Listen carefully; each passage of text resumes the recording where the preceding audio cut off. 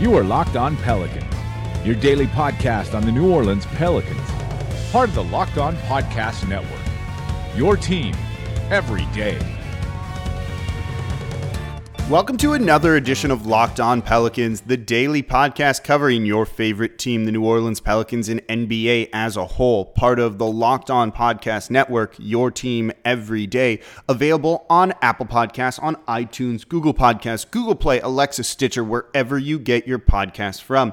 I'm your host, Pelicans Insider Credential, member of the media and editor over at LockedOnPelicans.com, Jake Madison at NOLA Jake on Twitter. Here with you all on this Friday, final podcast of the week after 2 days off, and my God, did we need those 2 days off from for the July 4th holiday, and just to recover from that Tuesday that was the Pelicans' day of free agency. Of course, I recapped it here for you guys, talking about DeMarcus Cousins, what really went on behind the scenes there. And if you haven't listened to that and want to know more of the story, definitely give that episode a listen. I've got that good coming from both sides of this. And we're going to talk some more about that briefly in this edition of Locked On Pelicans. We're also going to talk about what the Pelicans' plan is in the rest of free agency and what they're going to be looking to do. And then maybe a little bit more about the trade market. So it's going to kind of give you maybe a preview of what the rest of the Pelicans' offseason plans are going to be. So we'll dive into it. And my God, it was busy this past week, particularly after all of that stuff went down. What was it? Monday night, I guess it was, not Tuesday, when all that happened. And I've done about every single radio station down here, WWL radio, ESPN radio, whichever one, 100.3, been in Baton Rouge, all over the place, along with WWL TV, WDSU TV, and WLAE with Primetime Sports with Scott Alexander. So it's been a whirlwind, and I've got to tell you guys about a lot of different things going on behind the scenes, some more with it. So we're going to dive into all of that and the free agent stuff here on Locked On Pelicans. So let's first talk about the stuff coming out from this ugly divorce between the Pelicans and DeMarcus Cousins. And the first thing this is all about controlling the narrative and wanting your side to look better than the other side. And Boogie started to do that right after by going through Mark Spears and basically saying he had no offer, blah, blah, blah. It's been countered a little bit once the Pelicans started getting their stuff out to the media. And look, we know there's stuff coming from both sides, and neither tells the whole story. And you shouldn't just believe one or the other. One side's the Pelicans feeding things to people, and the other is Boogie feeding things to people. They're both very biased and obviously trying to make themselves look better. So it's kind of up to you how you want to view and decide things. And the truth in these matters just likely rarely comes out. I'll tell you though, because you see a lot of people wanting to jump to the defense of the team, and you're fans of the team. So that makes a ton of sense. But if anyone's just going to look at this and be like, Boogie's a snake and this guy's telling the truth, is wrong. And this has to do more with Anthony Davis than anything else. And he was kind of surprised by Rondo leaving. The whole team was kind of blindsided by Rondo leaving. And yes, they're running a lot of the decisions by him. And that was tweeted out by multiple people. But I can tell you guys the source behind all that, I'm just going to blow this up here, is the head of PR told that for the Pelicans to a lot of people, being like, you don't think we're running every decision by Anthony Davis? Of course they're going to say that. Of course, but here's the thing. When you really look at it, let's use Rondo here. They were going to offer him the whole mid-level exception. So Anthony Davis, in this sense, going by that, said, yeah, offer him the whole mid-level exception. And he wanted the $9 million for the Lakers to go and play there. The Pelicans didn't have a chance of keeping him if it was all about the money to him, and that's kind of what it sounds like right now. So they offered the money, he just didn't want to take it. You can't run a decision like that by Anthony Davis to let him walk when he was just going to walk anyway. Right? Think about it. If he was always going to take $9 million, the Pels couldn't offer him $9 million. It couldn't be like, hey, AD, you cool if we just don't re-sign Rondo? They wanted to re-sign Rondo. That was their first option. We all know this. And then Will Guillory said they were going to offer him the full non-tax MLE, the 8.6, 8.8, whatever hell you want to call it. And he just left anyway.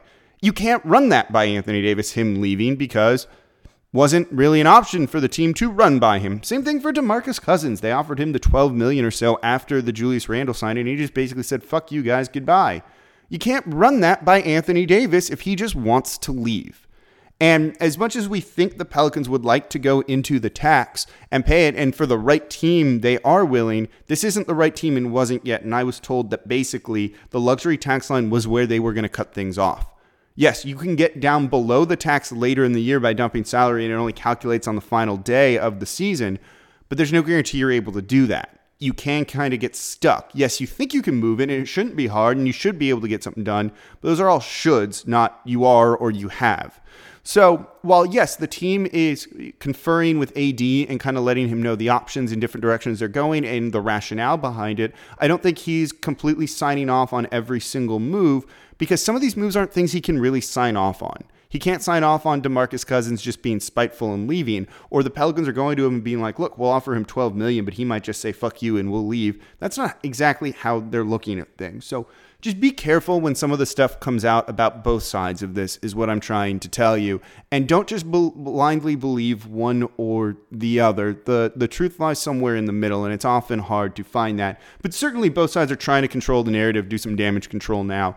And look, I'm just telling you guys what I've heard. You can choose to believe it or not. I know it sounds like for both Rondo and Cousins, AD was a little bit miffed, but then he got with the Pelicans. They've talked to him about what's going on, what they're trying to do. When he was particularly influential in bringing in Julius Randle. So all of that is still going on. I would say he's signing off on every move because, again, some of them he can't. But they're talking to him about, well, Rondo left and this is kind of the plan now and this is what we're going to do. And they're making him feel better. So it's not as simple as all of that. And look at the people who've said all that stuff. They're team employees or team sources or people who are just such fans of the team. This is what they're going to defend it. It's as simple as that. So just be careful with that. But both sides, yes. But AD is okay. It's not requested a trade or anything like that. But I don't think it's necessarily all is perfectly well here. And it's as simple as if AD wanted DeMarcus Cousins here, he would have stayed. And then they would have made an offer to keep him. No, because they have some financial limitations on what they're able to do with it. And also, if Cousins basically just says no, there's nothing they can do. They could, unless they were going to offer him $30 million, he likely wasn't coming back. He had more money on the table from this team, and out of spite game is strong, took half that amount, less than half that amount, to go play for the Warriors. So that bridge seemed burned earlier on. So it's not like they could have kind of brought him back if Anthony Davis really wanted him to. I don't necessarily buy into the fact that AD, didn't want to play with Cousins or anything like that. Certainly they've ruffled feathers and things like that in the locker room. But again, you all know it. You all saw it. You could see how close they were and everything like that. So I don't think it's as simple as that. And again, this is people spinning things to kind of make it look better, or maybe a way to kind of get back at Cousins, different things like that. So I'm ready for this story to move on from that. He's gone, and it hurts, and that's that. But Julius Randle's here. And again, we'll talk about him in the future because I'm very excited about that signing. But first, we're still deep in free agency. And speaking of free agency, it's going on every day and deals are being signed. And the best way to catch up on all of it, you guys know what I'm going to say, is listen to Locked On NBA. Of course, we broke down the Cousins deal on the Wednesday episode. We talked about the other free agent signings and if they're good, bad, what they mean for the team and how this is all playing out. John Corrales and I, who host the Wednesday edition of Locked On Pelicans. So if you just want to know, get a quick catch up around the league and what's happening, make sure you listen and subscribe to Locked On NBA. So the rest of free agency, how's that going to play out for the Pelicans? What are they looking to do? Well, they got 3 ways to add talent to this team right now. 2 of them do involve free agency. That's what everyone always has available, is vet minimum contracts. And this is something that the Pelicans had towards the end of last summer as well, just signing guys for the minimum amount. And I think right now in free agency, that's a lot of what you're going to see this team do, and that means they're going to play it patiently and wait. They did this last year too, and that's how they ended up with Ian Clark late on the $1.5 million contract, more or less, we're rounding up, because the market just kind of froze him out. There wasn't money there, and that's a guy who should have gotten more, but didn't because the cash just wasn't available. And he saw the Pelicans, saw he could have a bigger role here, so when it's a vet minimum contract to multiple teams, the one that you want to take is the one where you can play a lot and show off how good you are and then hopefully earn more money in your next contract. Maybe that'll be the case for him, maybe not. We're going to find out still as he's a free agent. So this is what the Pelicans are hoping for. A lot of these minimum guys are just largely interchangeable. Minimum point guard A is the same thing as minimum point guard B for the most part in normal off seasons. Except you're going to have another point guard out there who's better than both those guys and is just frozen out because of the market. And I think that's what you're going to really see in terms of new signings that don't involve trades or anything like that. And we'll touch on that in a minute, is those type of moves. Minimum guys. The Tim Fraziers, maybe the James Ennis's out there, different players like that that just need kind of a home and are who can play. And we've seen some of them, the two guys I just named right there, we've seen play in New Orleans. So you can get decent players like that, and you will see some of these guys kind of get frozen out. A guy like Luc Mbah a Moute might get frozen out because of that too. Shabazz Napier might get frozen out if you want to guard. Wayne Ellington's likely going back to the Heat for more money, but you never know. So that's kind of the situation for a number of these guys, and I think that's what the Pelicans are hoping and waiting on to have happen so that they can go out and try and bring some players in different moves like that. So they're going to hopefully, or should be, taking a very patient approach right now on how to sign guys. And so I don't expect a lot of moves going on right now for this team, and they're likely just going to end up waiting. Maybe you can bring Tony Parker in on a veteran minimum deal too. That wouldn't be the worst kind of move to try and make. So that's kind of going to lead to them having a quiet rest of free agent period, most likely. There are, and we're going to talk about it in just a minute here, ways that they can get more aggressive and sign guys who are free agents for a little bit more than what the veteran minimum would be. And those are guys who can fit into their trade exceptions where they can do a sign and trade for it. Basically, the biggest one they have is around $4 million. So anyone who's worth more than a veteran minimum, the Pels can bring in a sign and trade, absorb into that trade exception.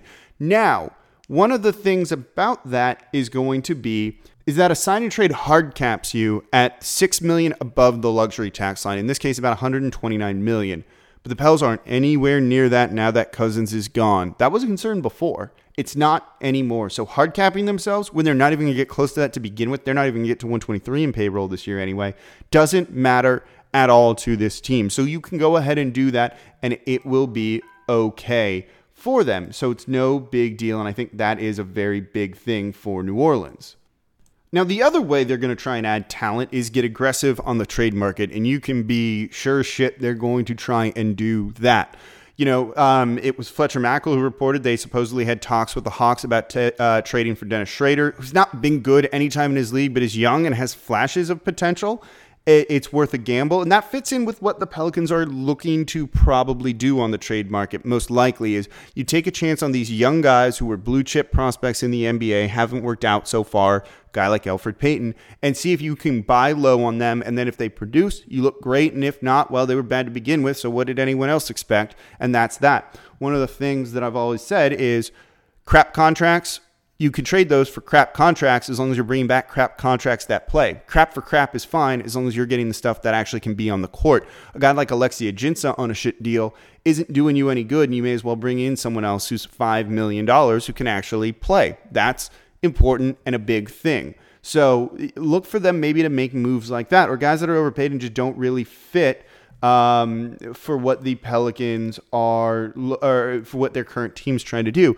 A name like Harrison Barnes with the Dallas Mavericks, who's making about $25 million a year, could easily work for them. You know, if you package a guy like Solomon Hill, Ajinça, and more along with a first-round pick or so, that maybe is able to get that deal done. You bring in a go-to scorer, kind of guy who lights it up, not efficiently, but he can play. And frankly, that solves that small forward spot. You lose some depth at guard, but then you move off the contract, and at least you're kind of getting two guys that really can help you versus just having one there. Or one guy who can help you, and then you can kind of work it out, and you have more roster spots to add minimum guys that can help. So sometimes it can be a good thing. Those are the type of moves this team is going to try and make. So I think that's what you're going to be looking for them. They're going to get aggressive. Another name keep an eye on is Nick Batum. Maybe, in this long shot, they try and swing a deal for Kemba Walker and Nick Batum and see if there's a way they can make that work. I'm just throwing that out of my ass right now. I haven't really thought about this because I'm not looking at the contracts to see how we could make salaries do that and like what it would take. But just those are the type of things they're looking to do. They might go after guys on bad contracts that teams don't want that they still think can help here if you put them in the right role.